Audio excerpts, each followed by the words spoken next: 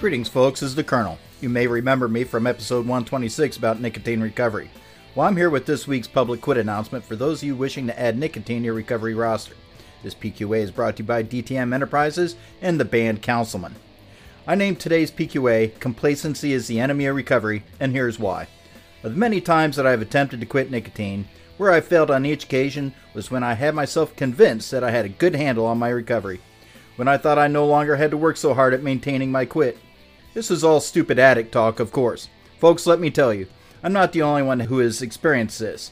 I've watched dozens of fellow quitters fall prey to this same thing. They start to drift away from their methods of accountability, no longer being a daily contributor to their groups or members.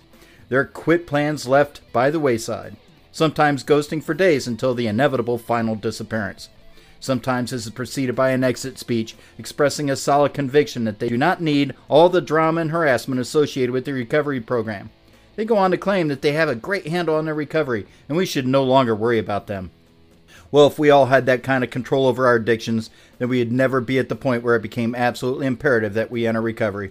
It's just another common addiction myth that many of you have likely heard many times over, and chances are that these tragic words have crossed your own lips at some point. Well, my friends, this has been our PQA for the week.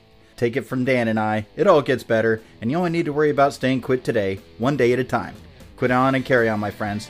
Colonel No Cope out.